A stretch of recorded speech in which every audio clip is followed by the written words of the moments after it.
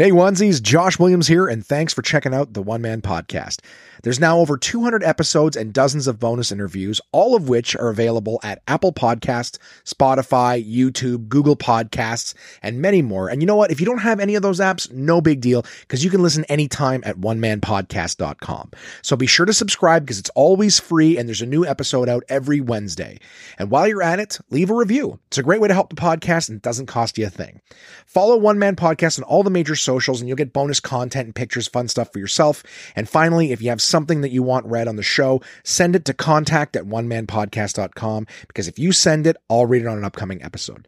Thanks so much for listening, and I hope you enjoy. What's up, everybody? This is DJ Demers. I'm K. Trevor Wilson. Hey, it's Krista Allen. Hi, this is Rick Mercier. What's up, guys? This is Paul Verzi, and you are listening to the One Man Podcast. Yeah!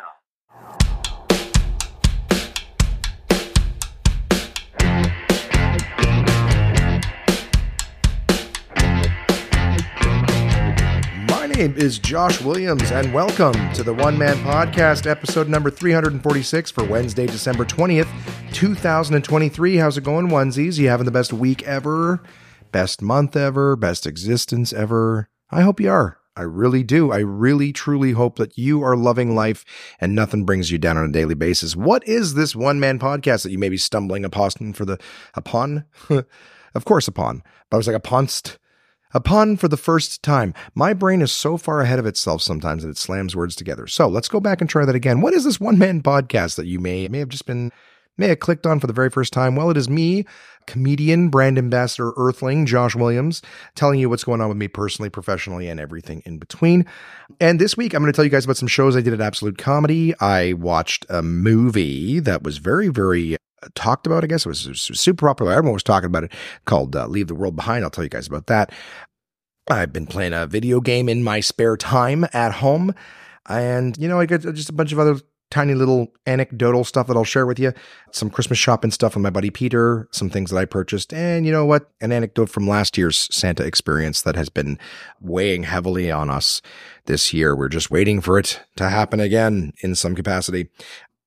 So let's just dive right into it.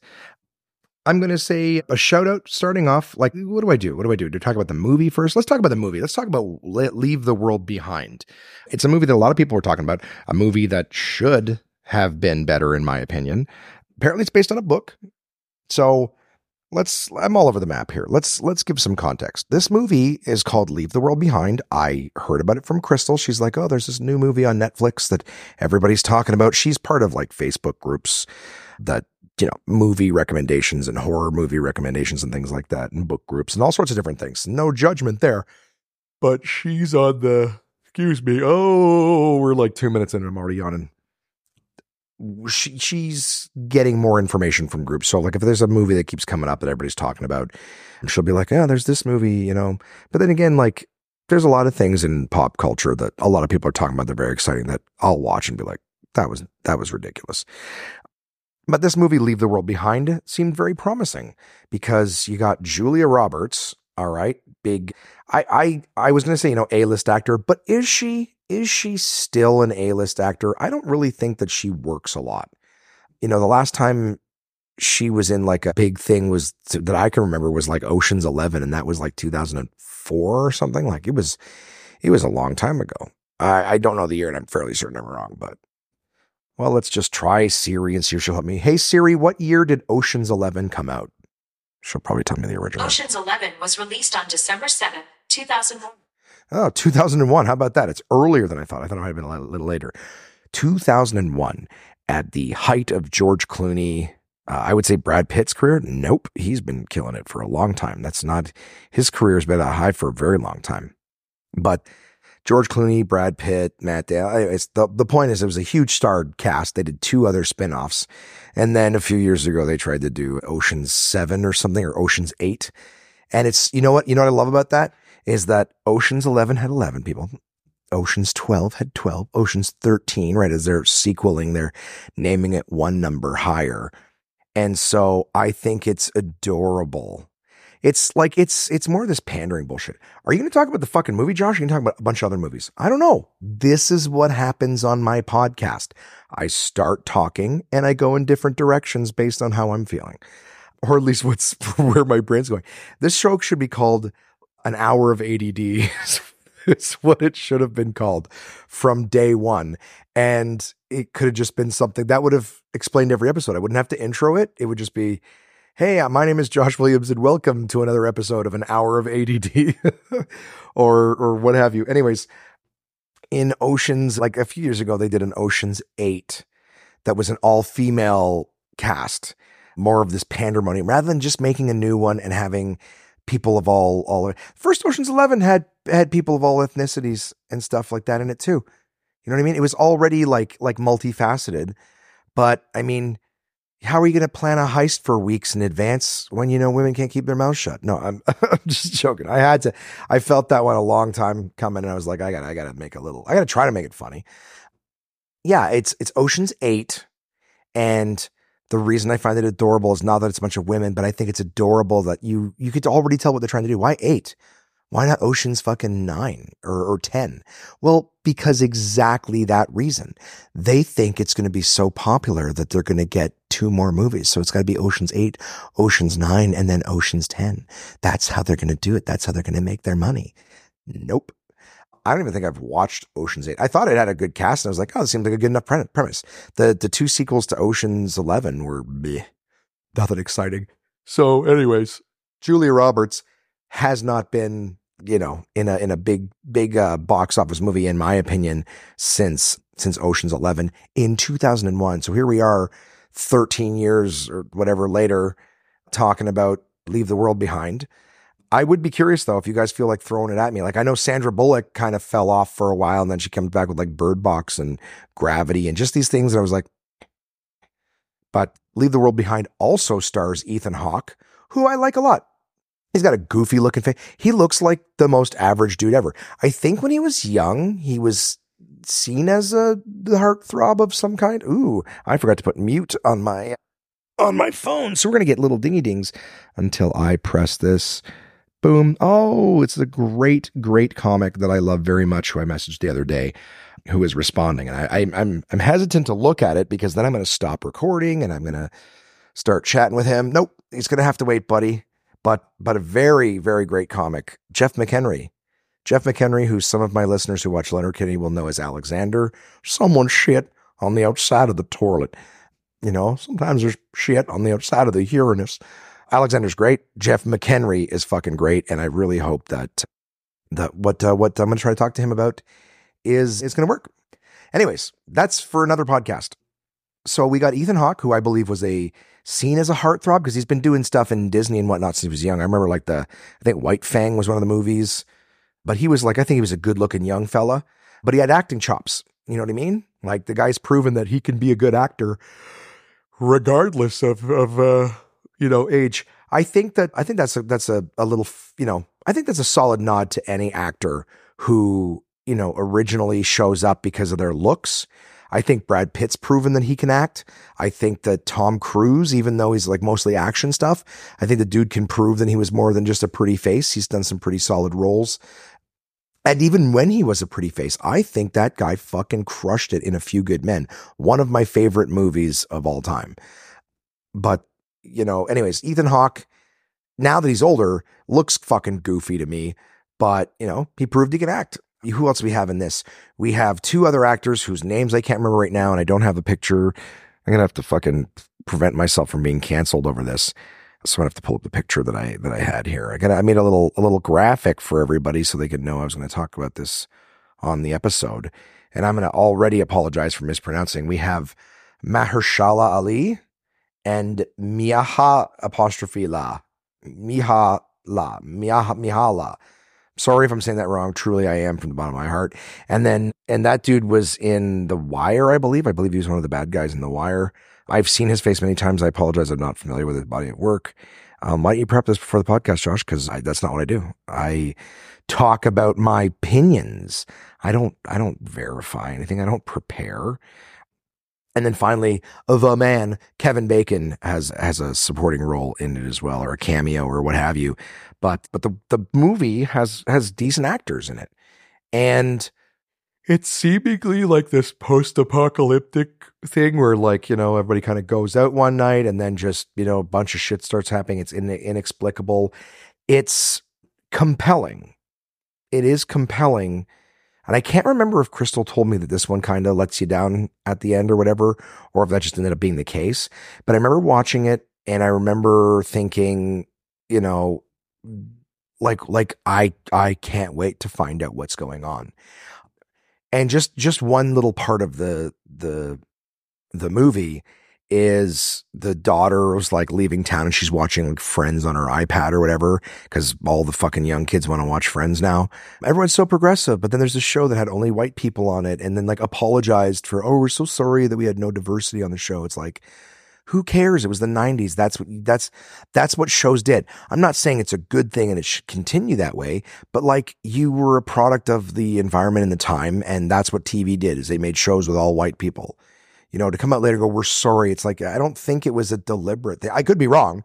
At no point in their apologies did I hear anything like, oh, we're really sorry that we deliberately, like, we said no to so many black auditions because we're like, you're black and we want a white only show. Like, I think it's just stupid that it's like, oh, your dumb fucking show is more popular than ever. You know what I mean? They play it all day long on TV in the States. Like when I was on to the Sharon tour, like, yeah, that would, you flip through channels, and some channels, all they did was play Friends all fucking day long. The show's fine. Your royalties and merch sales are better than they've ever been. People wearing the Friends t-shirt. Ugh. Hate that show. I hate it. I even watched all of it just to make sure I wasn't being a prick. And at no point did it grow on me or did I want to know what the fuck was happening with any of these people.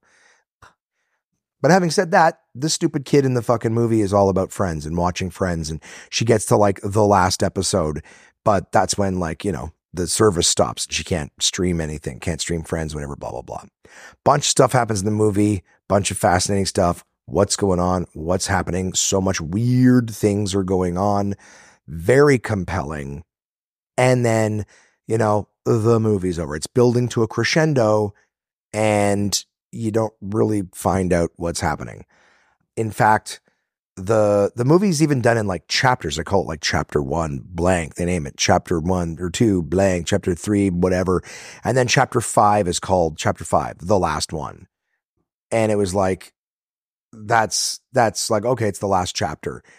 But, and this is a bit of a spoiler, but it doesn't really spoil any of the plot. Like at some point, the daughter wanders in to someone else's house, finds DVD collection of Friends and puts it in the DVD player, turns on the TV and highlights the episode, which is called The Last One.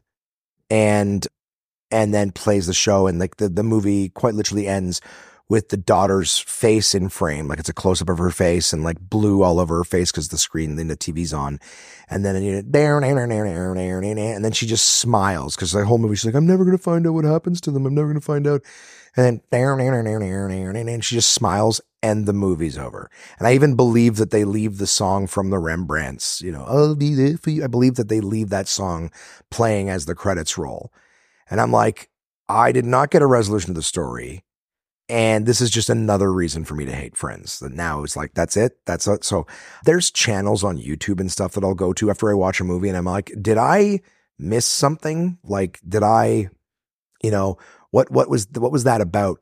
And, you know, and so I'll watch a guy go, hey, this movie's about, you know, then there's the symbology of this. Sometimes I miss some symbolism and sometimes I don't. So I'm watching and it's like, okay, you know, they're doing this, they're doing that, blah, blah, blah.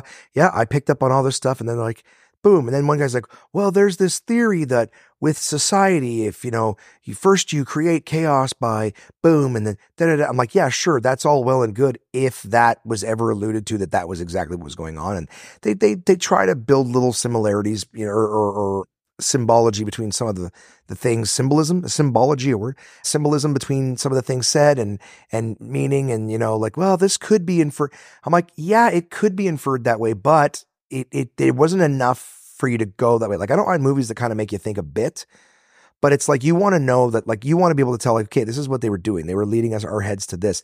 This was kind of like, yeah, there's elements of that thing, but then there's elements of this thing.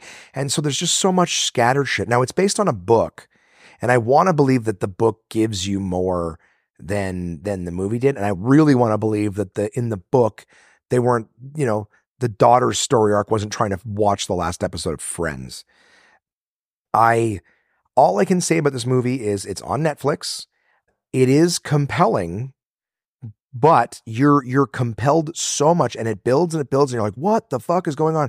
And so it's a movie where I would say it's desperately screaming to provide an explanation. Like you're compelled to keep watching to get an explanation. Sadly, you will never get one. It's just a series of fucked up events. Now, in all fairness, I will say it's sadly not something that we've come to expect from movies. I think things are trying to get a little too artsy and not really explain much. But I think I've watched a few movies where there's no explanation. They're like, well, you got to draw your own ending. I'm like, well, fuck you. That's bad writing. You know what I mean? Like, you don't go to a story to be like, oh, write your own ending. Like, you can leave things certain things open to interpretation and conversation and whatnot. But overall, like, did the antagonist die? Did the people make it out? Say, like, things like that. But I will say this: when I read Stephen King when I was young, he had a lot of short stories. Now, that guy has been accused of, and with good reason from some of the books I read, with having shitty endings to stuff. It was almost like he had these amazing ideas, but never flushed them out. It's almost like Will Ferrell movies where it's like, this guy has an interesting idea for a character and it would have made a better 10-minute sketch. It could have been a great 10-minute sketch. They're horrific hour-and-a-half long movies because you're like, there's just not enough to this character to go all the way. Well, to me, like, Stephen King has got these great premises, but they just don't have endings. So it's kind of like, how do you tell a story about this because you don't have an ending? So he's like, yeah, I can write a book of, 50 short stories and have it done by the end of the month or something. I don't know what his deadlines were like, but the reason I brought up Stephen King is because Stephen King was notorious for having shit happen, things happen and there being no reason. I don't know if I've ever addressed this on the podcast before. I kind of feel like I may have years ago, but I read the short story, The Mist, and it was good. It was really good. It didn't end great, but it didn't end poorly. The story in The Mist was quite similar to the movie in a lot of ways of what they did, but they had it just so that, the guy's working at home. He's they got a summer house or something like whatever, where they are is a house in the lake with the wife and the kid. And, they wake up in the morning and they look across the lake at the houses on the other side. And there's this mist that's kind of up the hill heading towards the houses, just very slow creeping mist. And he's like, must be a really foggy day. It's very strange, whatever, blah, blah, blah. Goes inside, chats with the wife, hey, can you go into the store and get some groceries and pick up some shit? Yeah, no problem. Hey, Billy, you want to come with me? Sure, Dad, I'll go with you. Boom. They get in the car. As they're walking out to the car, they notice that the mist is now like completely covered the houses and is kind of like at the edge of the lake. The houses can't even see them anymore. Right? And so they drive into town and start, getting stuff, and they're yakety yak. I don't remember exactly what's happening story-wise, but they're in this grocery store just like the movie. And it's just like, oh God, like the mist is coming, guys, get inside. Like people are running inside and whatever. And this the mist sort of slowly covers this little sort of strip mall that they're in. And the story, the vast majority of the story is the different things that are going on in the grocery store. But a lot of the stuff happens very similar in the movie. Certain scenes where, tentacles coming in from the loading dock of a grocery store, the back of the grocery store, people kind of trying to go out, I got to get to my car. It's only like 30 feet away. Tie a rope around me to make sure you get me back. Like, just interesting. It's a bunch of series of little events happening in the story. It was a very good story. What was in the mist? You never really find out. There's all sorts of different kinds of creatures and shit like that, but it's just there. And the thing was, you never got an explanation. It's kind of like reality in the sense that, like, if that happened, your brain might go like, how did this happen? Where did it come from? But really the more important thing is like, let's fucking survive. You know what I mean? They put a bunch of sandbags and stuff like that in front of the windows because like things are trying to break in. So they basically reinforce the windows with sandbags. It was just very fascinating. In the movie, though, they've got guys running in, military guys. Oh, thank God you guys let us in. Oh my God, it's crazy out there. Well, what's going on? Well, we were working at a secret laboratory. We were playing with interdimensional doorways. It's like, we don't need to know. Like, this is one where it's not really that important. It's not, as compelling. Whereas they're just like, when in the Leave the World Behind, where the entire fucking world is just, all of our satellites stop working, whatever, like it would have made a little more sense, right? Or at least if like everything that's happening is kind of the only story going on, whereas people trying to survive these creatures and shit like that, like, it's a little more like, okay, well, the story could be them trying to fend off these they're basically trapped in a place, and that's that. Sometimes knowing where it came from is important, but I think what I liked about the Stephen King stuff is rather than them trying too hard to like make it make sense, you're dealing with crazy monsters and creatures you've never seen on Earth ever, and of numerous kinds. So like let's not, I don't know, work too hard on that. Like, that's just kind of like, that's fucked up. Let's deal with it. I don't know. It was just one of those, like, I guess some stories, there's certain things you don't have to know. You don't have to know where something came from because it's here and you got to deal with it. But I just remember with The Mist going like, that's kind of gross. Oh, it's a dimension opened up and this and that. They also changed the ending in the book.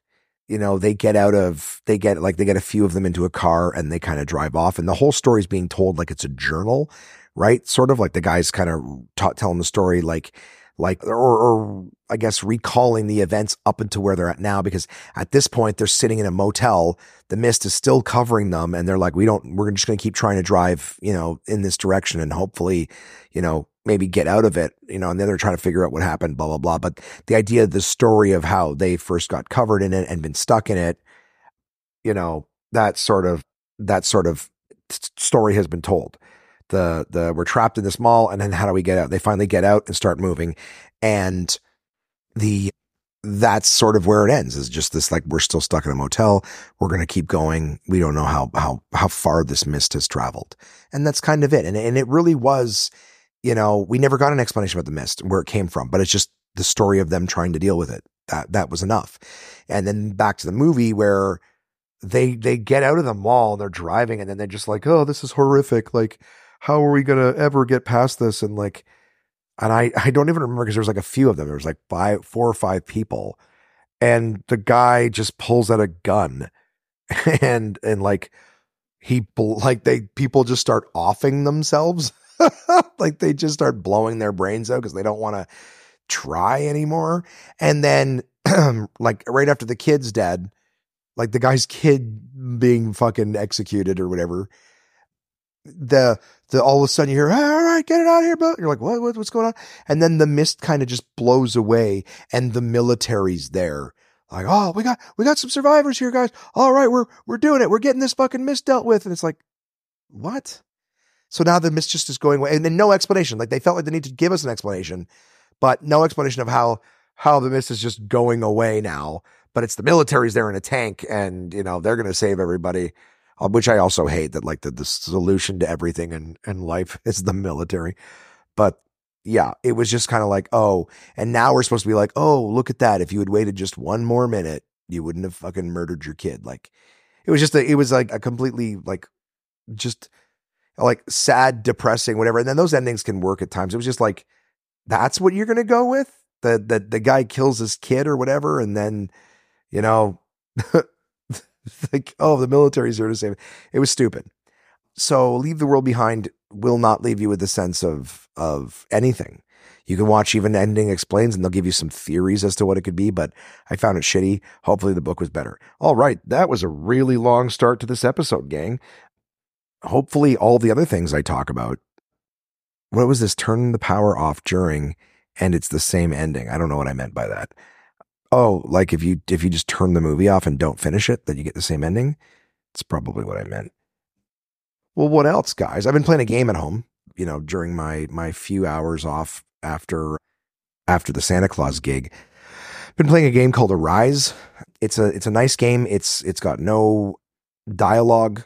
There's no talking. There's only you're playing. I may have even mentioned it in the past. I don't think I have, but I bought a bunch of games that were just small games, $4 or $5 games that should, you get them finished in, a couple of nights with an hour here, an hour there. And Arise you're seemingly to be some sort of kind of Viking, crudes, kind of just barbaric kind of dude. and your body's being laid on sticks, and you see like the tribe around you lighting you on fire, and you're dead. And then you end up in this sort of like space-time clouds kind of area with snow, and you kind of walk up to a space, and it sort of builds, and it's, you know, like it'll like the snow will form up to form a shape of something, and then you click on that to start the first level. And the game's design, like it's a very cartoony, animated kind of look, and the premise of the game is you're going through this guy's, it's almost like he's like reliving his life. He's dead, and now this is like the transitional space or something, almost like not a purgatory, but is there another one that's in that? Like it's like the God's waiting room, not Florida, but a different one. And so every level has got like a point of this guy's life, and the I guess the novelty of the game, the gimmick of the game is that you're controlling time forwards and backwards in every level. So in the first level, it's just like you one of your control sticks will literally move time forwards or backwards. And so as you move time forwards or backwards, like at the very beginning of the level, there's like snow and like winter and summer kind of thing. So like you move time forward, backwards, and the snow will melt, you know, and there'll be like icebergs now that you can like, you know, use to cross lakes. And then you move time forward, and the snow builds back up, and it like moves you higher. So now you can get up onto a platform. So you're manipulating time forward and backwards. And then later in that same level, you know, you're moving like animals. It's almost like there's huge bees and snails and things like that. And you're moving them forward to jump on the snail's back. And then the bee, you latch onto the bee and fly forward, but you're moving these things, patterns of where they walked and where they moved forwards and backwards to move where you go. It's an interesting, cute, fun little gimmick. And the very first level is just kind of you moving around in meadows and, you know, places and stuff. And then I can't remember the second level, but very shortly into the game, there's ones now where the earth is like crumbling around. So you're like kind of dealing with more chasms, and like big chunks of earth will fall. So you got to like, you know, like lower time, like, you know, push time forward so that the earth cracks and falls. And now you can jump on it, but then you rewind time so that before it fell, it moves you up to the top of the surface and things like that. Boulders will fall, and you need to use them to move yourself around. Interesting gimmick. And then like, you know, 3 or 4 levels in, the dynamic of the level is now that these like shadow things are standing around. There's all these shadow forms in the environment, and they come after you when you're walking. They come after you, but they don't exist in the light. So it's raining, and you need to kind of like freeze time when the lightning strikes, because that makes these things invisible, like, or like it you know, takes them away. Right. And then if you're not careful, you rewind too far, whatever, you know, the lightning's over, and now it's their back. So you can move time forwards and backwards and freeze it. So, and I think at that point in the level was like the shadow things are like the loneliness, right? He's getting older, but he's getting lonely. And these shadows are like, it's a very metaphorical game, but it's easy enough to play, but it's like puzzle, like every next platform that you have to get onto, whatever, is a new puzzle. Like, which way do I have to move time, forwards or backwards? Like, how am I going to make this work to get me up there? And you kind of got to watch things happen around you and establish the best course of action from there. Very charming, very sweet game. You know, later on, there's a level called Romance. So this is clearly the part of his life where he met his significant other. And that level, it's like water lilies floating on a lake. And there's these like gusts of wind. So you're moving the water lilies to jump from lily pad to lily pad and water lily to water lily. And then these gusts of winds, you get caught in them and they blow you around. So it's like he's light and he's living on air, and it's very lovely and colorful and everything like that. You know, the next level is one called, I think, like Seed. So it's like she's clearly gotten pregnant. You're in this like big black void, but there's like a warm, glowing thing to the seed. And as you move time forward, it sprouts and it's growing, you know, leaves and things that you can use to climb. And, you know, so it's kind of like metaphorical of like they had birth. But then the next level is like fire burning everything, because I guess they lost their child. So it's a sad level, but the fire moves forwards and backwards. You got to make sure you don't get hit by the fire, but you're burning underbrush to make paths for yourself. But then at the same time, you need it to come back, the fire to come back and not burn it on the other side so that you can get up. So it's well crafted in terms of every level is not the exact same gimmick in terms of like, you're just, holding the light in place, but they found very fascinating ways to make time matter. And it's a game that doesn't take very long, but it's a sweet story. And effectively at the end of the story, like the very last level, it's clear that he's kind of relived his life in a very metaphorical way. And then he sort of stops and turns to stone. As you're playing through the levels, you'll see these little stone figures of either yourself or your significant other. And he kind of stops and looks at these little statues and remembers the moment and then kind of moves forward. And so at the very end, his whatever this is, like his ghost or his astral form or whatever, sort of sits down next to his partner, and then just turns to stone himself. And I guess it was just like, that was it. Like he relived his life, what have you. But it was an interesting game. It was a fun I like little puzzle games, try to keep my brain fresh and solve issues. And I enjoyed just the play. I enjoyed the creativity of something different where you're playing with time. So not just like, oh, here's a level about his life. And it's just a story that's loosely thrown there to give you an excuse for playing. It's like, no, the game is the solving the puzzles with time, but it's got a nice little kind of heartwarming story to it. It's called Arise. I'm playing through it. I think I don't even remember if I finished it at this point, but I know I got close to the end. So I have like mop up stuff to do where I got to go back and find all the little memories. So some things, are difficult puzzles. They're not the way to the end of the level, but they're the way to find a little glowing ball, which when you touch, it's like a memory of the time. And then, you can open it up and it's like a painting of like a moment. So when you collect all the memories, you can go back to the level and click on the memories portion, and you'll have like 7 or 8 different like drawings that show them like a dynamic. So almost if you're flipping through them, you're kind of getting an idea of the story of that point in his life. So it's deeper than just the level. The level's like a metaphorical thing, but the memories kind of show you exactly, what this particular level's story is supposed to be about. And then it's charming. Very, very charming. The game is called Arise. You can get it on the PlayStation for sure. I'm not sure if it's available on Xbox. But it's called Arise, A Simple Story. And I like it. I like it. Let's move ahead here. Hopefully everything I talk about is not this long. Half an hour into the podcast already, gang. I wrote down that I got angry at work, and I know I did. I know that the season is wearing on me. I'm working a lot of hours. I'm working with people that are difficult to work with for different reasons. I'll just say it quickly. My colleague, whom I enjoy working with, and Santa Claus, whom I enjoy working with, are both at each other all the time. They don't cooperate with each other, and I'm kind of in the middle of them, and it sucks. It's not a position that I want to be in. They just don't gel together, and like I get both of their positions, and I think both of them kind of want to vent to me like all day about the other. And even though I'm like, I don't have anything against, either of you. Like, I'm not really siding about everything with one of you. Like, one of you is right. And the other one of you is right about some things and wrong about others, and it's the same for the other. Like, it's just a lot. It's a lot to deal with. They push each other's buttons, and they both, unbeknownst to them, are pushing my buttons. But there's no hate or shade. It's a lot. And I remember like just being tired. Also, for context, I got called into Absolute Comedy to do 3 shows on Friday and 3 shows on Saturday. So like I'm at I'm at the mall doing shit all day long. And then I'm at the club until like past midnight.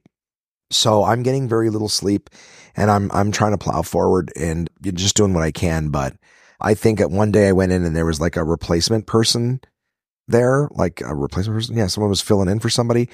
And I felt it early in the morning, and I just said like, I'm out of it. Like I'm not myself right now. And I said, I know we don't work together much, but I'm running on fumes.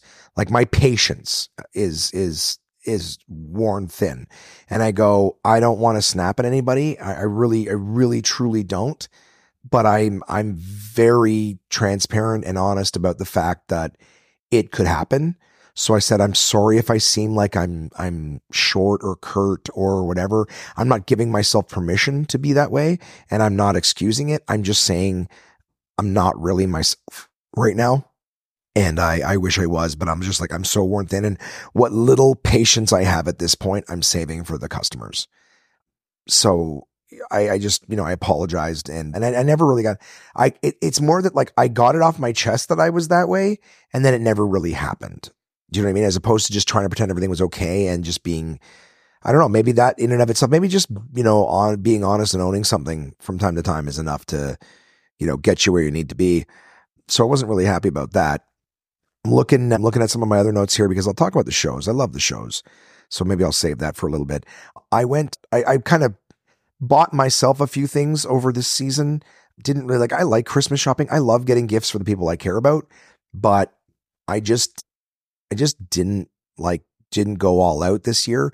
So I was like, I'm going to just, maybe get myself something because, not being in the relationship anymore, I'm like, I don't expect anything under the tree. So I'm like, I'm going to get myself a little something. I had already bought myself like the mixer cups and stuff that I told you guys about, but that's more just practical shit. You know what I mean? That's like saying you bought yourself milk and bread for the holidays. You're like, that's just shit you need. I did buy myself, if I didn't already tell you guys, I believe I did. I bought myself like an advent calendar that had like different teas every single day. And I love that every single day, instead of getting like one serving of the tea, they gave me like 5 tea bags of the same kind every single day, which was like, this is great because I can go to work, and we had a kettle in the staff room, and I'm like, I can make myself a tea. And we have a kettle at home, which is mine, and I leave it in the kitchen. I know that Crystal and sometimes the kids use it.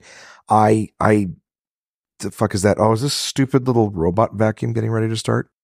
One sec, gang. I gotta see if I'm about to be interrupted. Super hardcore.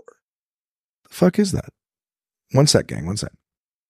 That is such a strange thing. It is coming through the mic way louder than it is. I took my headphones off, and it sounds like it's coming from the hallway. So someone might have been like vacuuming the hall outside the condo, but Jay's got a little robot vacuum here that just like in the middle of the afternoon likes to come on and just get in everybody's way.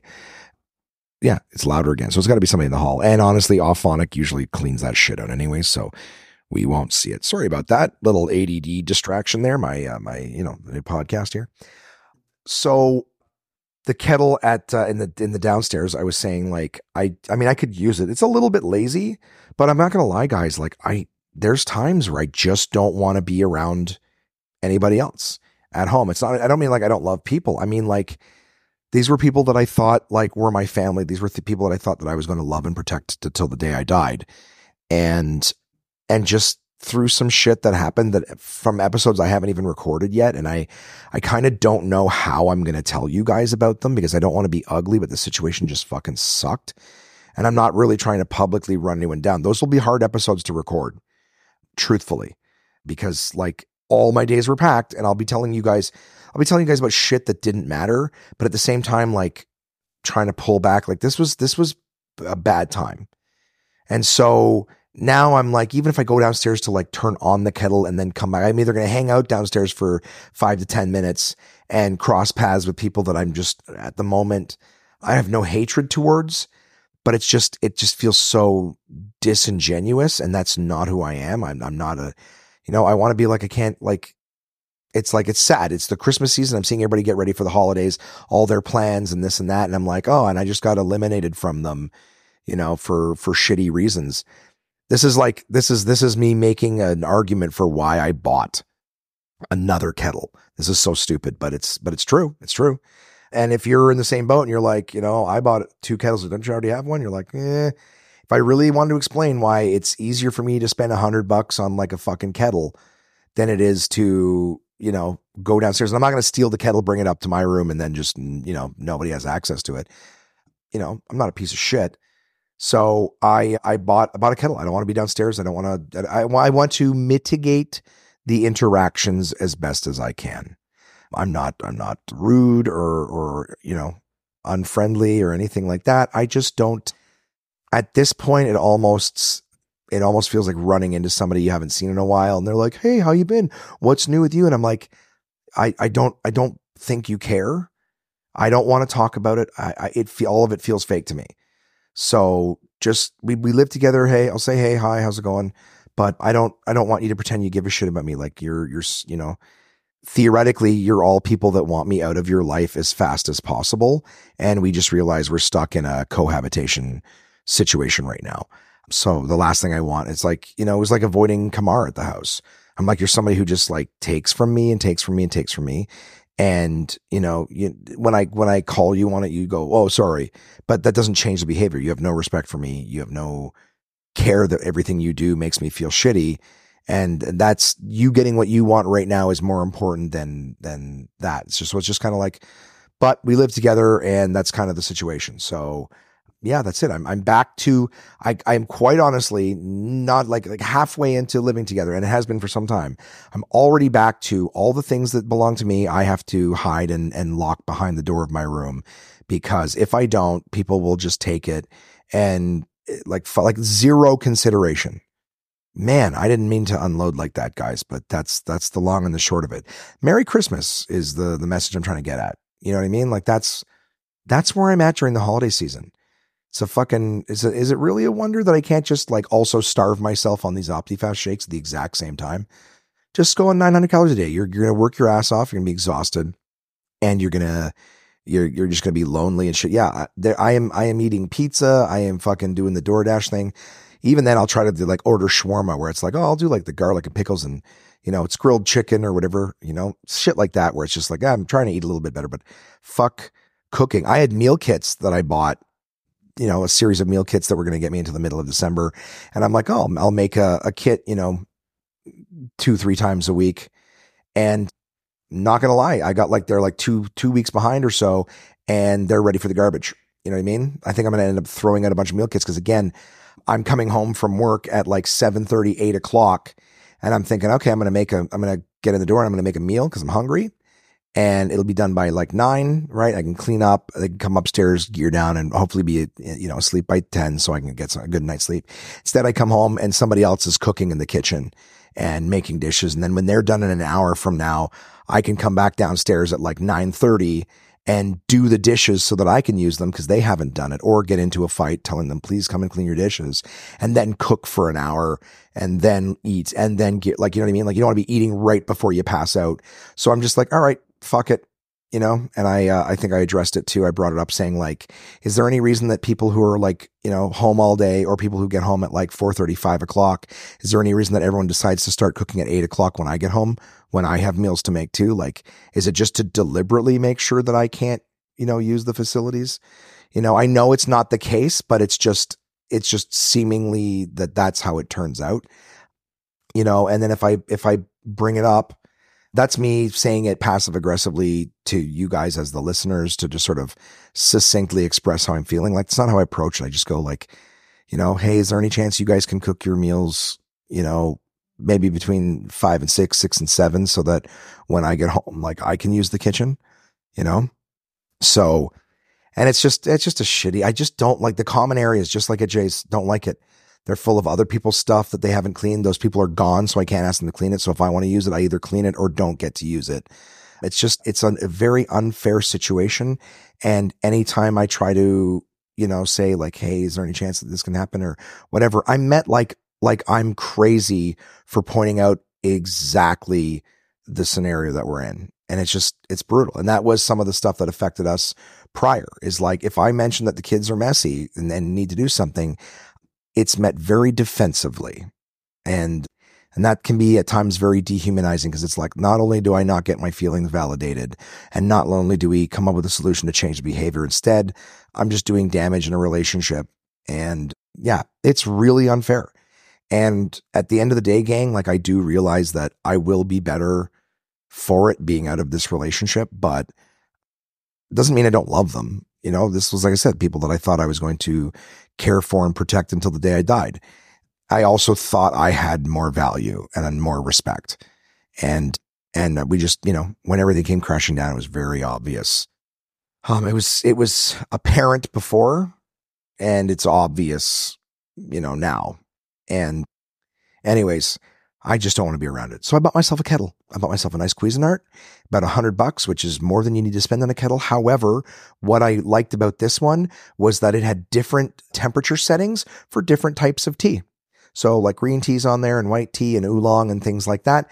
And this advent calendar that I have has I'm sorry, just like recognizing the fact that like, it doesn't matter what I talk about. I fucking go off on it.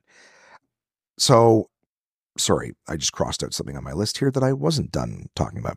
So yeah, it has like basically it's just like, when I'm at home and I lock myself in my room, I'm in a position where I can enjoy a cup of tea. I don't have to leave to go downstairs to make it. I have everything that I need upstairs, and I can just continue to be a recluse and try to, not want to kill myself every day. It's a very depressing podcast if this is your first one listening. He's the guy bitched about a movie, then he bitched about it. Well, I didn't bitch about a video game. I big upsed it. And now I'm saying how buying a kettle made me relive my fucking traumas in my relationship. You guys are amazing. I love the fact that you're here with me listening. So what can I say? I bought myself a kettle. I also bought myself, just wandering around the Rideau Center, I went into a store, Sunrise Records, and they have, I looked in and I saw like, they got, all these places have little fucking figurines and shit. And I don't try to buy figurines. People have bought them for me. There was a period of time where Crystal and I were collecting pop figures, like horror pop figures, and I thought it was great. Way too expensive, but we had this nice wall at her place with all these different pop figures on it and different decorations and things like that. And so going to this thing, and I'm chatting with the guy because I don't remember why I went in. I didn't go in for this, but I look over at the shelf and I see a box with an American Werewolf in London, brand on it. I was like, oh, fucking had like the face and the wolf's face and the, superimposed over the moon. I was like, oh, fuck, is that, and I open it up and it's the fucking wolf. It's a figurine of the wolf. And I was like, this is fucking awesome. And I go, if this thing's under $100, I'm buying it. I'm not even a figurine guy. But I was like, I'm definitely buying this. And the guy's like, $79.99. I'm like, and sold. Give it to me. So it's great. And it is now sitting on my dresser at home, facing me every night when I sleep. So I'm probably going to get nightmares at some point, but that's what's up. Love this thing. I'll have to take a picture of it for you. The like an actual physical build of the werewolf. There's one in Joe Rogan's studio, so I'll have to fish out that picture. I think I posted it in the podcast before, but I'll have to fish out that picture and show you guys what the figurine looks like, and then what like the real thing looked like in Rogan's studio. But great movie. If you haven't seen An American Werewolf in London, you haven't seen one of the scariest and best made practical effects movies of all time. Great movie, start to finish. I also went Christmas shopping with my buddy Peter. So Peter was like, hey, I want to go to Rideau and get some shit. So I was like, yeah, I wouldn't mind shopping too. Every time I get there, I get like a 30-minute break and it's not enough time to really poke around. So went shopping with Pete. We popped into a bunch of different stores looking for some different holiday ideas for people on his list and his colleagues. So that was a fun day to spend together. What else? Let's bang through things as quickly as possible here. Just because, I feel like this episode's going to really drag on. Yeah, we're almost at an hour already. I had breakfast with my mom, went to Gabriel's Pizza. We had a nice breakfast. We had a nice conversation. I haven't seen my mom in a long time. It's also something that's kind of uncomfortable to like bring my mom over to the house, like, and my mom's had relationships with Crystal and stuff, outside of our dating. So they've got their own relationship, but yeah, it's just, I'm like, I don't want to force people to do pleasantries. Like my mom obviously cares about me and I don't want people to ever pick sides on a thing, but it was very obvious that as soon as Crystal and I broke up, her family was very much like, and you're gone. They didn't respond to my messages anymore. They just completely cut me out. I don't expect that of my mom, nor would I want that, but I don't also want to, I don't, sometimes people feel like they need to pick a side and I actually don't like that. I really don't like that. I have some friends who are like, oh, well, fuck her or whatever, that bitch. And I'm like, this is somebody that I loved, that I planned on marrying. So like, as much as I think their heart's in the right place where they want to make me feel like they're connecting and supporting me, I'm just like, I guess maybe there's a part of me that makes me feel like, well, does that mean that every time like we were all together, like, you just faked it for my benefit, like you really didn't like them at all. It's going to make me wonder, will you like the next person that I'm with, or will you secretly hate them until we're not together? I also just the kind of person I am. I don't want to hear somebody run down. You know what I mean? It's strange. It's strange. I'm not trying to be judgmental of my friends. Like, I'm grateful for the friendships. It's just like, I guess it makes them look a little less good to me. I guess I like empathy better. Like, I'm not gonna shit on her. I'm not gonna say horrible things about her. Like, I might talk about some of these things where, like I say, I mention something and I'm made to feel like I'm crazy for noticing what's happening. And that's something that I'm going through. And that is something that happened. That doesn't mean, I tell people all the time, I'm like, Crystal's great. If you meet her, you'll like her. She's a nice person. She is very kind. She's a great person. She's just not a great partner. You know what I mean? She just wasn't great to me. There was times where she was very supportive, but in a partnership, you have to be willing to share the responsibilities and everything. And it's like, she would give me like little tasks every now and again, but anything real that was like, hey, let's do this together. It was very guarded. And I'm not saying she doesn't have like reasons for being that way because of her own shit, but at the end of the day, like, I guess one of the things, the best metaphors I can give is like, you see the way, I'm like, I know the way that you treat people you love because I see it. And I know you don't love me because it's not the way you treat me. You know what I mean? And so it's just sad overall. Again, that was a little tangent because I was saying I had breakfast with my mom out as opposed to inviting her over to the house. Haven't seen my mom in a while, and that's why. I've been very busy with work and going over to her place after work, when my dad's already gone to bed and stuff. It's kind of like, it's a little rough. So I'm like, oh, let's have breakfast, Mom. We did that, and then she came with me to the Apple store. I got a new MacBook, and I'm taking very, very good care of it. I got a new MacBook, and the reason I did is because I believe I mentioned to you guys, I'm not 100% sure, but I believe I mentioned to you that I came home from a gig last month, and I went to, produce the podcast. I had recorded it, but I hadn't produced it. And when I went to open GarageBand, I tried to open it, and it wouldn't open. GarageBand just would not open. If I already told you the story, I apologize, but for context, I'm just going to say it one more time. Keeps on growing. Okay, sorry. So GarageBand, I had to pause and answer some stuff.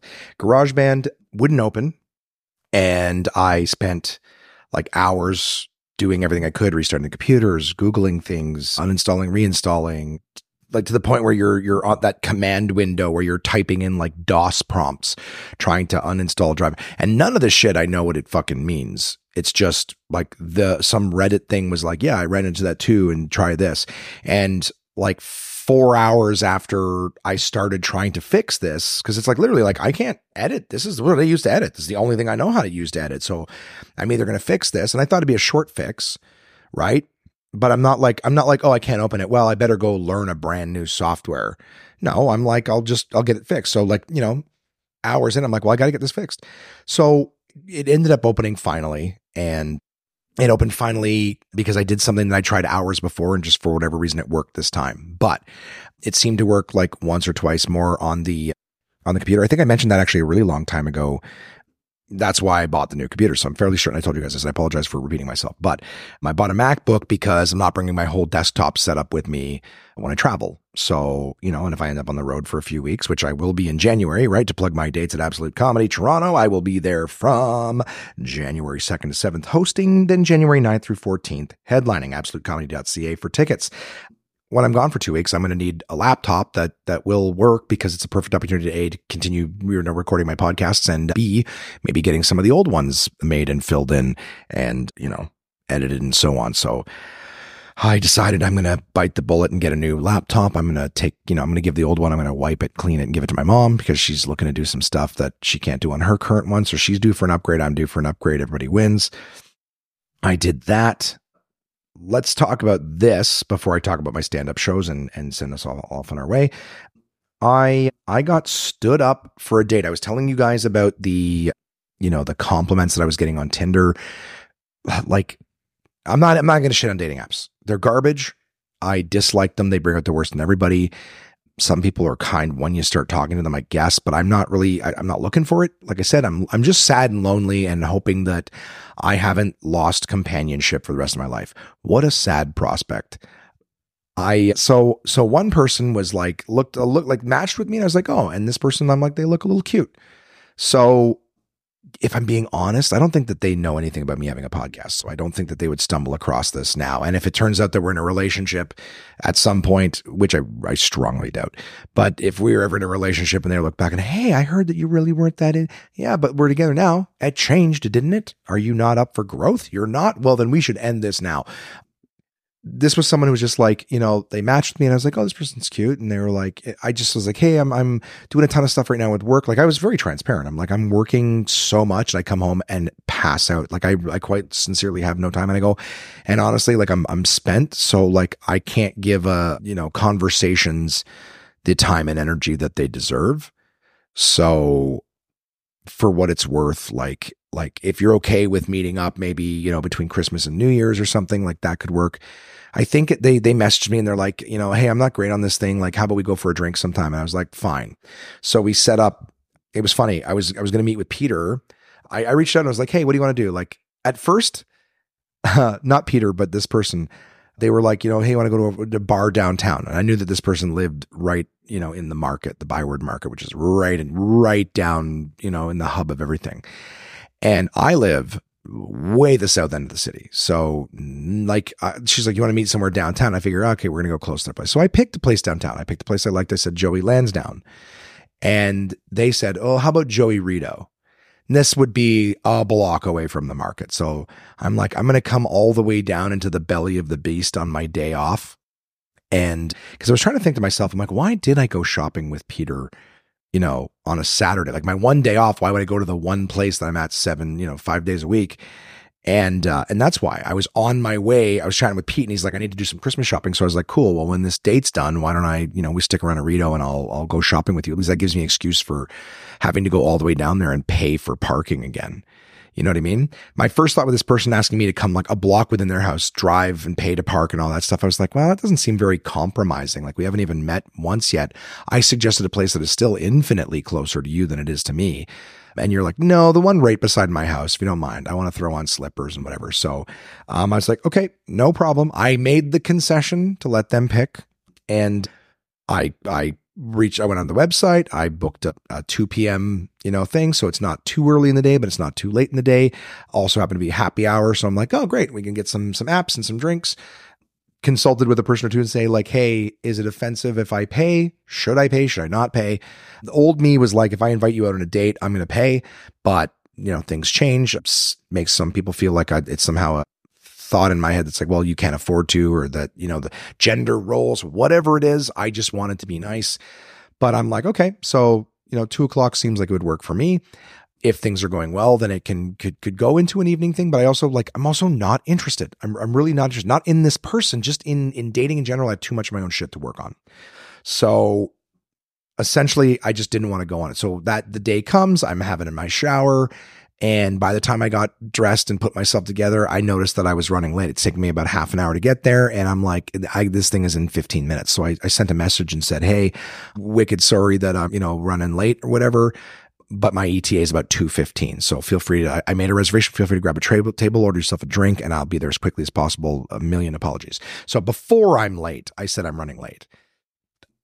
No response. Okay. We hadn't really double checked or anything like that, but it was like, I think if I'm serious, I think by the time I was getting ready to shower and stuff, I kind of recognized I might be running a little late. So I think I actually messaged saying I'm a little behind, but I'm on my way, looking forward to it, whatever. And then when I'm in the car, I sent what my ETA was, and it wasn't, so I'm driving there and I'm talking, and that's when I called Peter. I'm like, chatting with him, and he's like, yeah, I got to get some Christmas shopping. I'm like, well, why don't we just meet up at the Rito Center? We'll do some shopping when this is over, an hour or two, but come 4:00, we'll be free. Let's do some shit, whatever. And I'll debrief you on how it went. So in all sincerity, I barely spoke to this person. We didn't have conversations back and forth. It was like a match. And I'm like, okay, let's do this thing. All I knew about them was that they were very unlikely to compromise and hadn't responded back in an hour to confirm. So I'm en route, and I sent the message saying, I'm en route. The ETA says about, 2:15 is when I'll get there, blah, blah, blah. And I'm driving. Now I know that I'm meeting my friend Peter, so I got to go to Reno anyways. And I get like 10 after 2, so I'm still on the road. I get oh my God, I'm so sorry. I got called into work and I totally spaced on this, whatever. And I'm just like, in my head, I'm like, don't care. Like I'm relieved that I don't have to do this. And everyone I know is like, that's bullshit. But then she sends a message like 10 minutes later, like, if you're totally willing to give me a second chance, like, let's try again. Drinks are on me. And I was like, yeah, no worries. Shit happens. Like, I don't care. I'm not gonna be like, no. Because I'm also not trying to hurt someone's feelings, whatever. In the giving them the benefit of the doubt that maybe this is something that's just, it was an accident or whatever. But I can't imagine why. I was dreading it for like 2 weeks because we made the plans when I was, in London. So anywho, wasn't looking forward to it. So glad that they canceled. And they're like, if you'll give me a second chance. And then I was like, whatever. So I was like, yeah, no problem. Let me know when you're free. I get a message like I think that night was like, well, I'm back in Ontario on January 14th. I was like, okay. This is pre-December 20th, guys. So I'm like, oh, you're gone for like a month. So I think it was just like just buying time that hopefully I'll go away by then. So I don't give a shit. And this is not to be dismissive to anybody. I got stood up on a date I didn't want to go to. So how about that? That's a thing that happened to me this week. And I was laughing. I was telling some of my colleagues, but Peter just came to the mall earlier. We did our shopping and that was that. Finally, let me talk to you guys about the shows I did. I had a really good time at Absolute Comedy. Shout out to Stu, Ray, and Graham from Absolute Comedy at the Saturday show. I was chatting with those guys and they were like, oh, you have a podcast? They took the card and I was like, yeah. What are your names? I'll give you a shout out. They're like, you're not going to remember. I'm like, I will fucking remember. Stu, Ray, and Graham in that order that I was introduced to them in. And they were good dudes. So shout out to them. They came to one of the shows.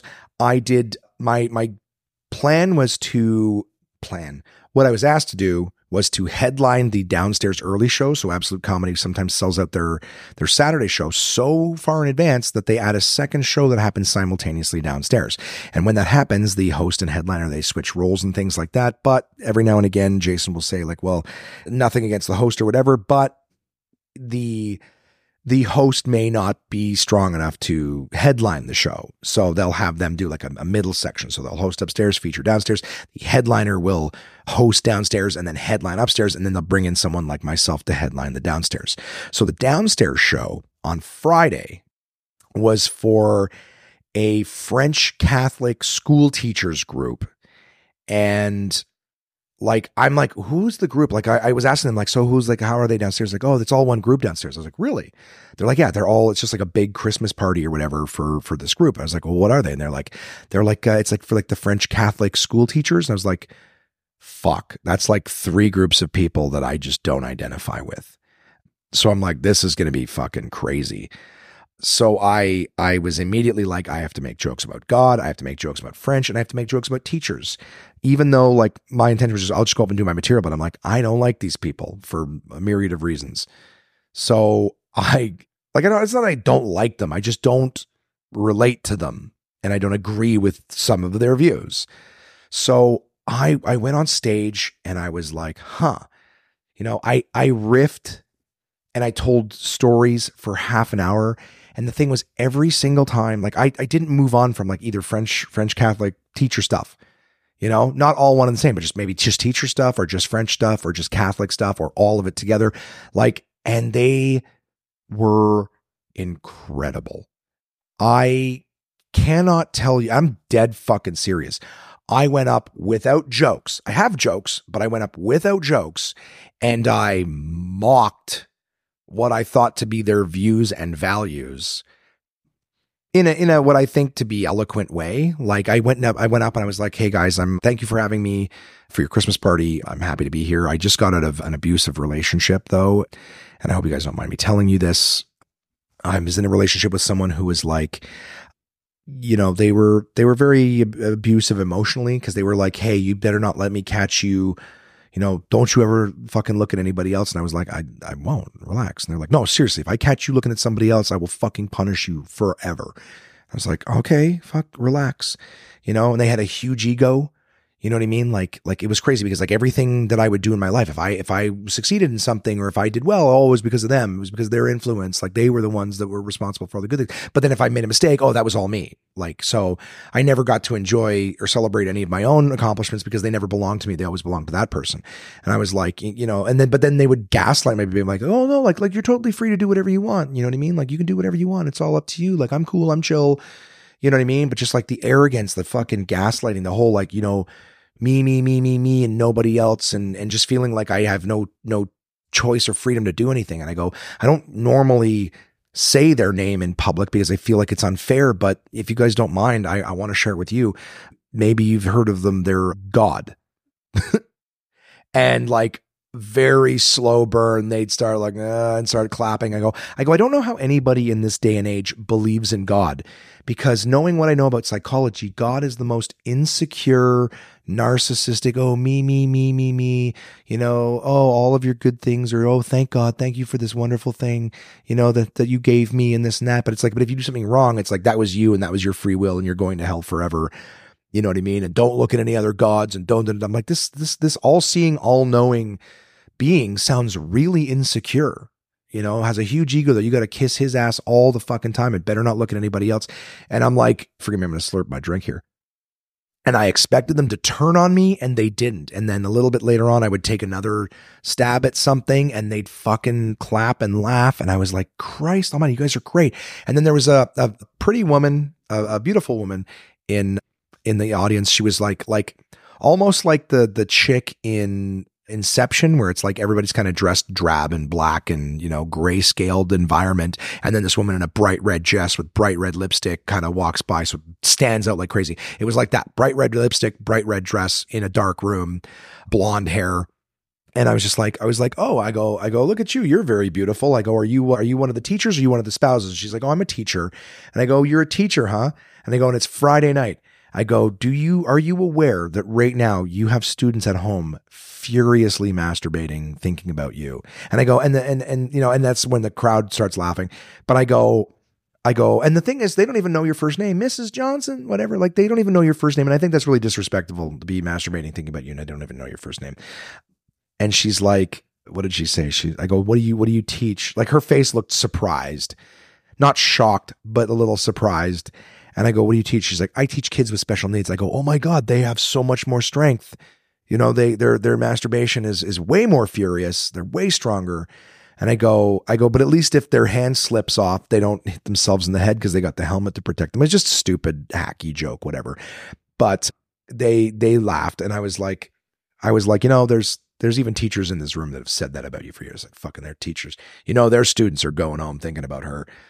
But she was the only one in the entire crowd that even after the show was not like, I said, hey, thanks for being a good sport. And she's like, no problem. Like, but she seemed like, I remember after I gave her that compliment, she's like, thanks, I guess. I go, you mean you guess? I go, I just said that you're good looking enough that people would fantasize about you. And you're like, I guess that's a compliment. Like, shut up.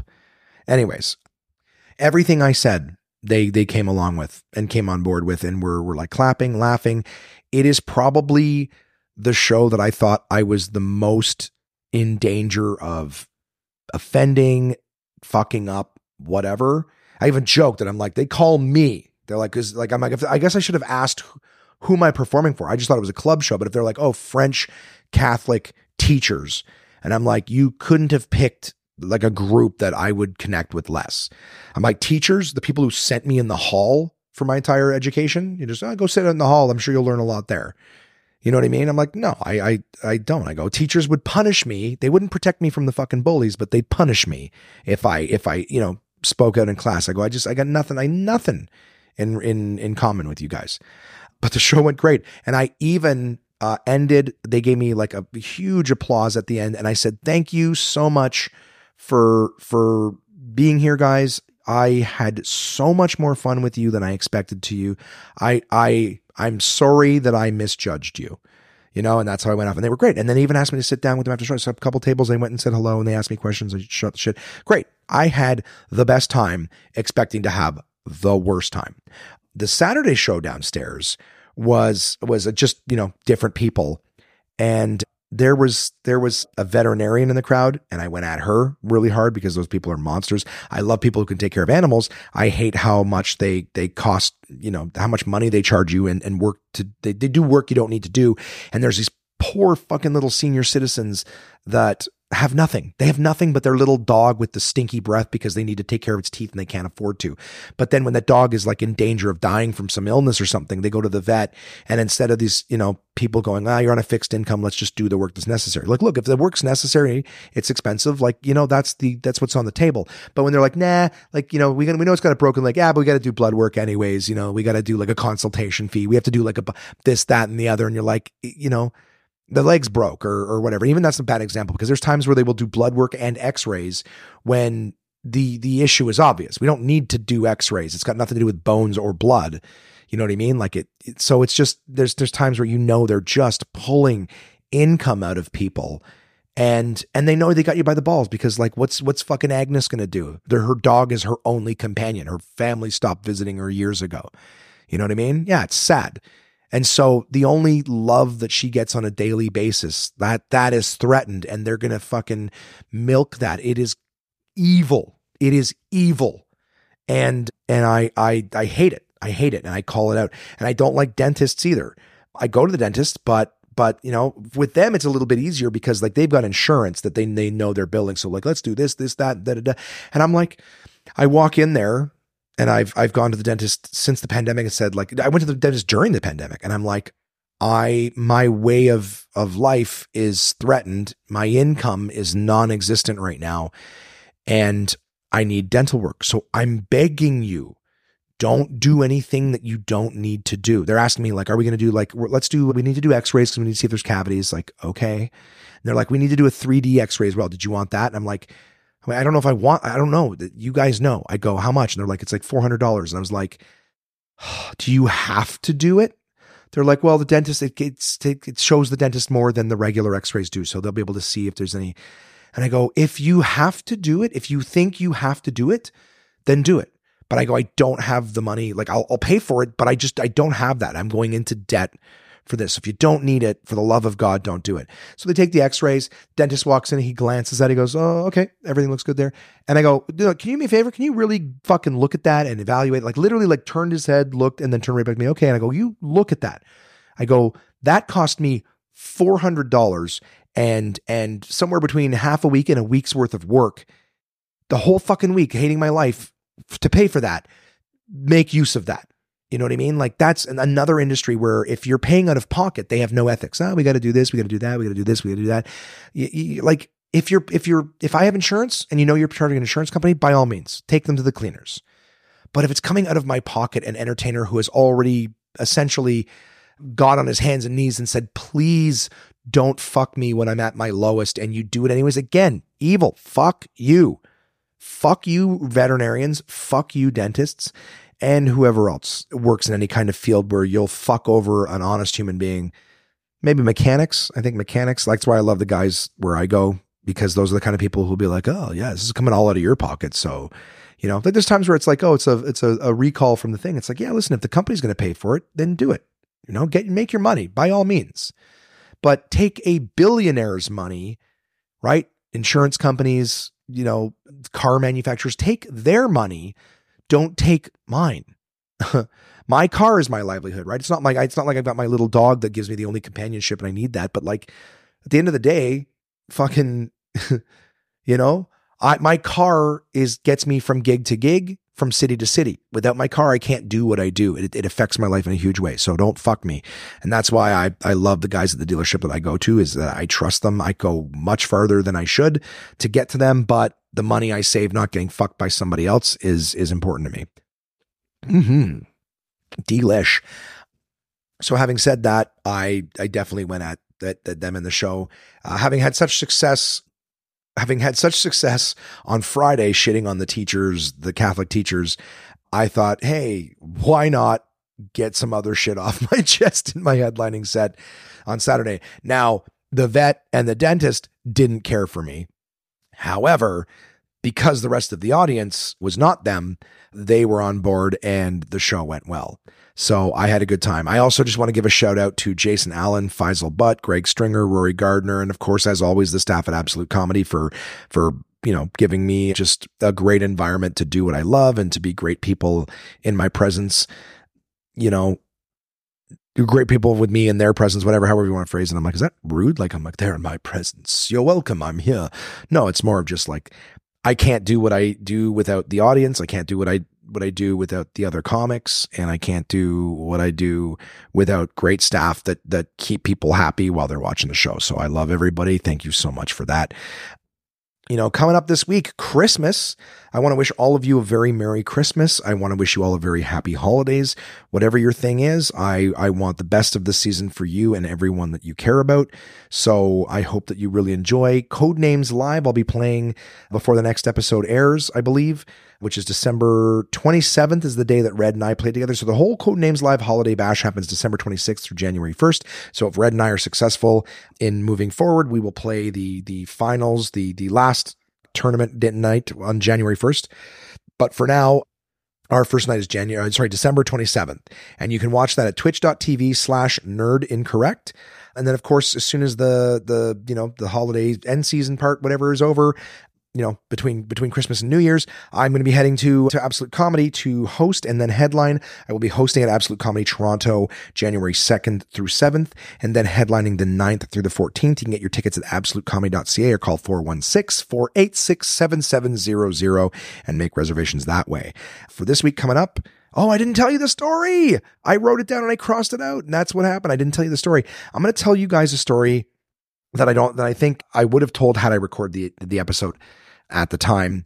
And I may still add that back to it because I don't remember exactly what week this started to happen. But I want to let you know why people don't get along and why this season might be a little bit difficult. I know that the podcast is already long and I never think they're going to be long. I thought this would be one that, based on how many notes I had, I thought it'd be super short, but you know me, ADD live. So last year we had two Santa Clausi, and I'll tell you the story and then we'll all move on with our lives. Let me get my clip back over here though. I just stretched out, put my feet up, and then I won't be able to do my closing announcements, even though I think I just did them. Never forget, guys, contact@onemanpodcast.com. That's the email address. You send me an email, I read it on the podcast, doesn't matter what it's about. Just know that you own and wear it. I mean, someone would probably try to attack me if it had evil or hate in it, but at the end of the day, you send it in, I'll read it. Just for those listening, hopefully you have the presence of mind to know that people say. I was thinking about yesterday. I was like, if someone just sent me an email with like the N-word written 50 times, I'd probably just say, this just seems like somebody who's trying to get me in trouble. So I will paraphrase. This email has the N-word written with a hard R 50 times in a row. I think I'd leave it at that. I think that's the only things like that are the only context where I wouldn't, read what you said verbatim.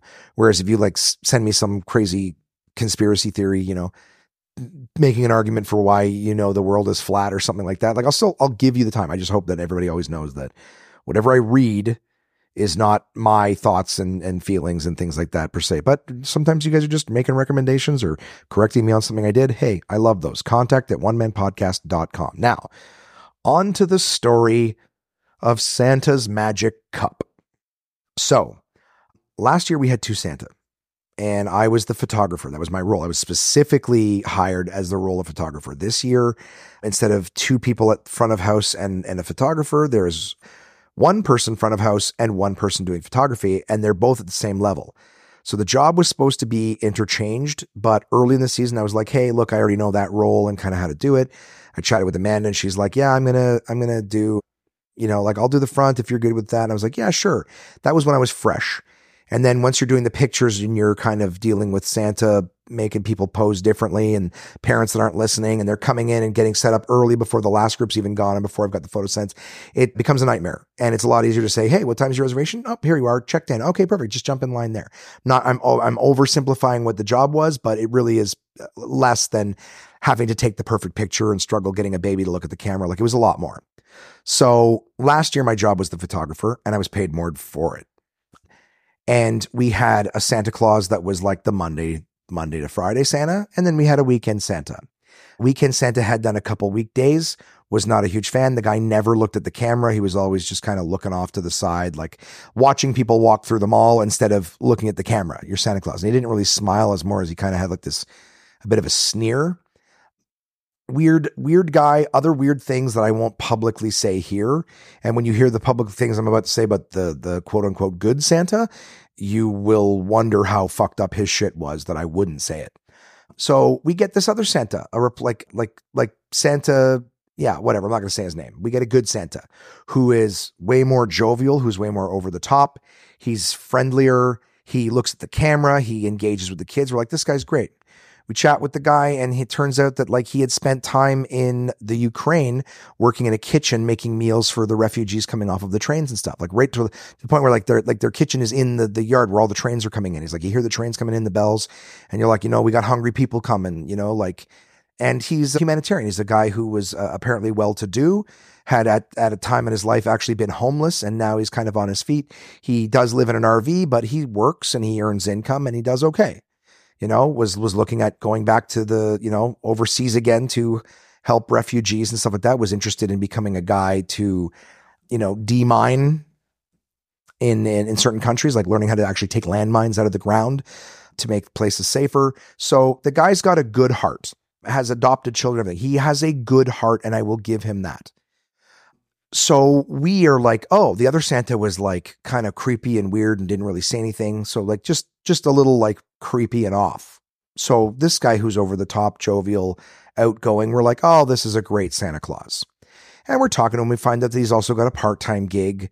Well, not part-time. He's also got a full-time gig for the season working at like UPS getting parcels sorted. So he would leave the Santa gig, go back to his RV and sleep for a few hours. And it was like way far out, way out. And like, he's like a 40 minute to an hour long jaunt home. So he would get home at, 8:00, sleep for a few hours, and then start his overnight job of sorting parcels, all that. So after like a few days of this, grind that he's got, he's starting to like, he would come directly from the UPS gig to the Santa Claus gig, so he would get there and you'd see that he was tired. And there was times where he's even like falling asleep in the chair with people on him. So I've actually got a picture on my phone. I won't post it because then you'll see exactly which Santa I'm talking about. But if you ever see me or whatever, if we're on social media or something, I'll send you a picture. I have a picture of like, kids on this guy's lap and he's fucking passed out. So now we empathize. He's working his ass off and he's an older guy. He's in his 60s. So we're like, he's busting his ass. He's trying to earn income, and we had our staff room was right beside the set, whereas his room was like down the hall, down another hall through the back of like the admin's office. So he's got to walk by all the higher ups. And so what would happen is we would offer like, hey, on the break or whatever, we had a room that had like a couch and a easy chair. I guess it wasn't really an easy chair. It's just a single seat, I guess. What do you call that? I know that there's a couch and there's a love seat, and a love seat's like two-seater. What do you call the one seat version of the chair? Easy chair? Was I right? It's not like a lazy boy where it doesn't recline or anything. It's just a single seat version of a couch, I guess. Anyways, we had one seat and two seat. And, when Amanda and I were in there, like there's usually three of us on break and there's like three seats, essentially three places to sit. Well, what would happen is we felt bad for Santa that, he'd have to go all the way back to that room. Like he'd lose like 10 minutes. We were like, do you want to just go in the lunchroom? And like, there's a couch there. His room only had like a kind of like a plastic chair and a round table, but it was private, but it's just not really comfortable. Like, we have a couch in there. Did you want to you want to go down and like lie down for like an hour, on your break and sleep that way? And, we were trying to be nice. We cared about him. So he would, take off his Santa gear and then lay down on the couch, whatever. But it would go to the point where like he would just crash right out, and he would turn the lights off. So we were kind of like, okay, well now this isn't really much of a lunchroom. Like, so, at first it was kind of like, okay. But we liked him. So we're like, he's tired. We'd put in AirPods and like watch them on our phone, but effectively like, you can't sit and have a conversation, chat with your colleagues because Santa's sleeping. You know what I mean? And we had a little side room that was just essentially like a closet that had a sink in it. You know what I mean? That's really all it was. And we'd plug our kettle in there to make tea or whatever. And so, did I talk about the kettle on this episode? I think I did. So that was the thing. We had a kettle there, make tea or whatever, but that's it. Like, it's got a sink we can wash our hands in. Well, it didn't take too terribly long where Santa's like, oh shit, I'd wake him up like, hey, it's time to go. We got to go back. Like breaks over. Oh shit. And he's got to put his Santa gear back on. So I give him like a little 3-minute. He's like, shit, I don't have time to go to the bathroom. So he's like, oh, and he's like, he'd piss in a cup and throw it in the sink and then just come out. And the Santa suit, and the digs that he had on was tough to, let's say, maneuver. So he kind of get a little bit of it on himself. And over the course of the season, the set started to smell more and more like urine because he wasn't going to the bathroom. He was using what he coined very quickly. He's like, oh, I got to find my magic cup, and we're like, ugh. Like this is our lunchroom. You know what I mean? And we can smell it on you. You're missing also, like when we would go use the staff washroom at the end of the day, you'd see piss all over the seat and piss all over the floor or whatever. And you're like, yeah, I wonder who that was, to the point where even the staff inside were like, yeah, we don't like using the bathroom after him. We usually call the cleaning people to come back. So I empathize. Like we liked him, but it was gross. Like now our lunchroom smells like piss.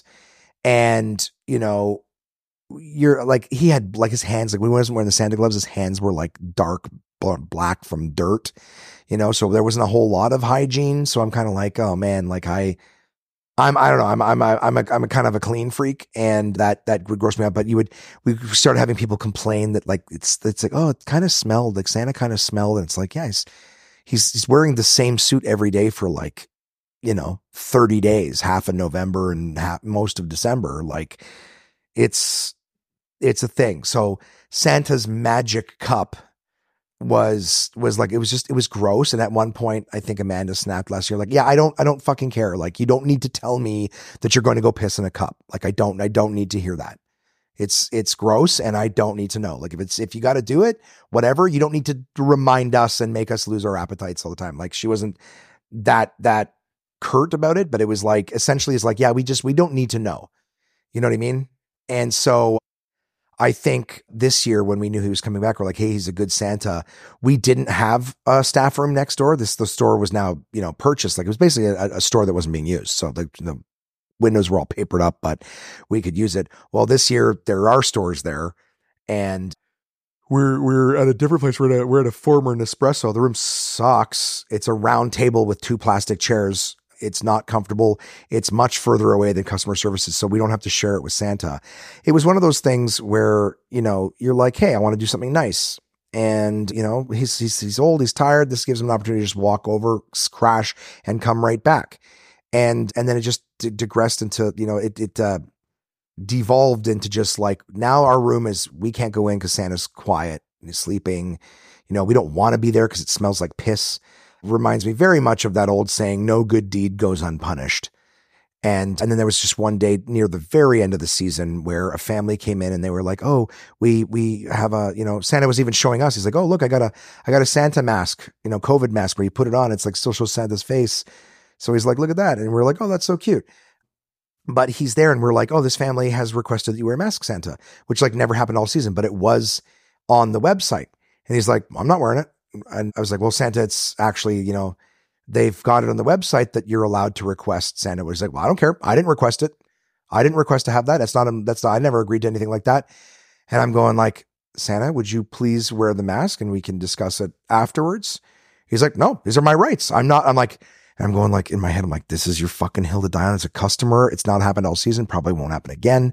I'm like, just wear the mask. We'll figure it out afterwards. Okay. Do me this favor because it's looking real bad right now. So he puts it on. You can tell he's not very happy about wearing it and he's doing the fucking thing, whatever. And I'm just like, this is so fucking, and Amanda was like couldn't believe it. Like he was making a scene over this thing. And it was just so like, it was the turning point for us. We're not like, you're not just like some old homeless guy who's too tired and is, kind of messy and dirty, but he's still a nice guy. Now it's like, now you're making a scene and you're threatening our employment by doing this, by making the whole fucking thing look bad. And so that later that night, like he says the thing afterwards, like, hey, like I shouldn't have to wear a mask. I'm like, listen, dude, I don't agree with you. It's a gig. It says on our sheet that if somebody wants you to wear a mask, they're allowed to request it. You don't have to wear a mask all the time, but if someone asks you to wear one for pictures, they're allowed to request that, and that's something that you'll do. It's right on the website. Well, I don't give a shit. I'm not telling them it's against my rights. I'm like, what right? Your rights? It's a fucking mask. You have to wear the Santa suit to wear it. So I was like, dude, this is a very strange hill to die on. So, later that night, we're dropping off the keys to customer service, and he comes out and he's like, I just don't think like they don't get it. Like like I shouldn't have to wear a mask. I didn't decide that this thing, it's not my fault. It's not my right. Or, it's against my rights to have to put on. I'm like, no one's telling you to get vaccinated, fucker. Like it's a mask. You put it on, you take it off. Like he was I'm like, if this is your, like he was trying so hard to convince us that like he was right. And we're like, we don't share it. So the reason I'm bringing it up is this year, Amanda and Santa are still kind of, like they've already predisposed to each other from the previous year. I'm in between it. And we were very worried that we would have more magic cup scenarios. We were very worried that like the set would stink. We'd have to Febreze the set every day because it just smelled so much like that ammonia piss smell. So I don't know, maybe some of you listening to the story would prefer that I hadn't brought that up and that me crossing it off was almost saved you from it. Sorry. But so far there's only a few days left, and, we haven't really had anything that was like horrific. You can, every now and again, you get a little close and you can smell a little something, but it's not bad like it was last year. And, they've only got a couple shifts left with each other, and I've only got 4 days left. So we're making it through the season, but everybody has been, like I said, complaining about each other and bitching and complaining. I'm going to side with them, and I'm picking my battles, and I've used up a lot of my patience dealing with stuff, and neither one of them seem to have any, I'm not going to say shitty because I love them both, but neither one of them seems to be particularly remorseful for making me listen to their shit. I've even tried to say to them, like, look, if you guys have issues with each other, you need to address it. It doesn't matter. They just keep bitching to me. So it's almost over. I really hope you guys have a Merry Christmas. I can't wait for it to be over. It's not as bad as I thought it would be based on last year, and everyone has sort of, echoed that, but I think both of them may have got to a point where they're like, if the other one's here next year, I'm not doing it. And to be honest with you, if one of them, it doesn't matter which was gone, my life would be a little easier too. There's one that I would rather work with than the other, but at the end of the day, it's like they're both capable of acting a little childish, and that bums me out, but they are both good people. They just, what they decide is where they'll draw the line in courtesy and professionalism. They get to a point where they're like, I don't care. I'm not doing this. Okay. I'm not going to force you. So yeah, guys, I hope you have the best week ever. I hope you have a very, very Merry Christmas. I hope you have the happiest of holidays. I hope that, I'll still be chatting with you again before the end of the year. But in the meantime, just live it up. Spend time with the people that you love. Cherish every moment with the people you love, family or otherwise, because they're not guaranteed. You're not guaranteed the time with, in the relationship that you're in. Let me be a lesson to you in that regard. You never know when something very special to you could end.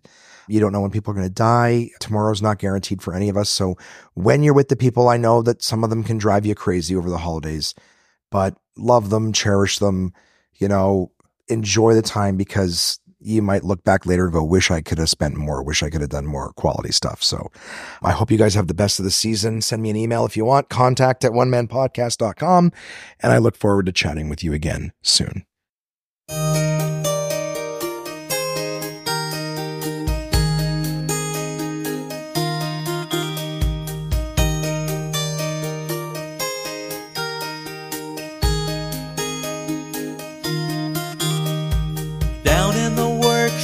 All the elves were making toys for the good Gentile girls and the good Gentile boys. When the boss busted in, nearly scared him half to death. Had a rifle in his hands and cheap whiskey on his breath. From his beard to his boots, he was covered with ammo, like a big fat drunk, disgruntled Yuletide Rambo. And he smiled as he said, with a twinkle in his eye, Merry Christmas to all, now you're all gonna die. The night Santa went crazy.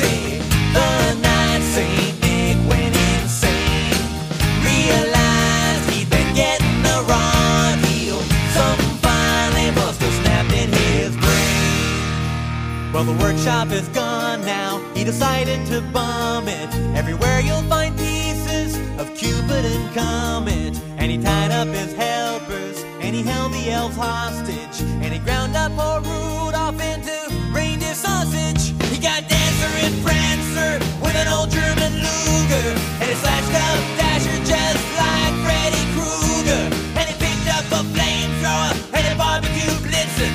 And he took a big bite and said it tastes just like chicken. The night Santa went crazy. The night Kris Kringle went nuts. Now you can't hardly walk around the North Pole without stepping in reindeer guts. There's the National Guard and the FBI. There's a van from the Eyewitness News and helicopters circling round in the sky. And the bullets are flying, the body counts rising, and everyone's dying to know who Santa was. My. You used to be such a jolly guy.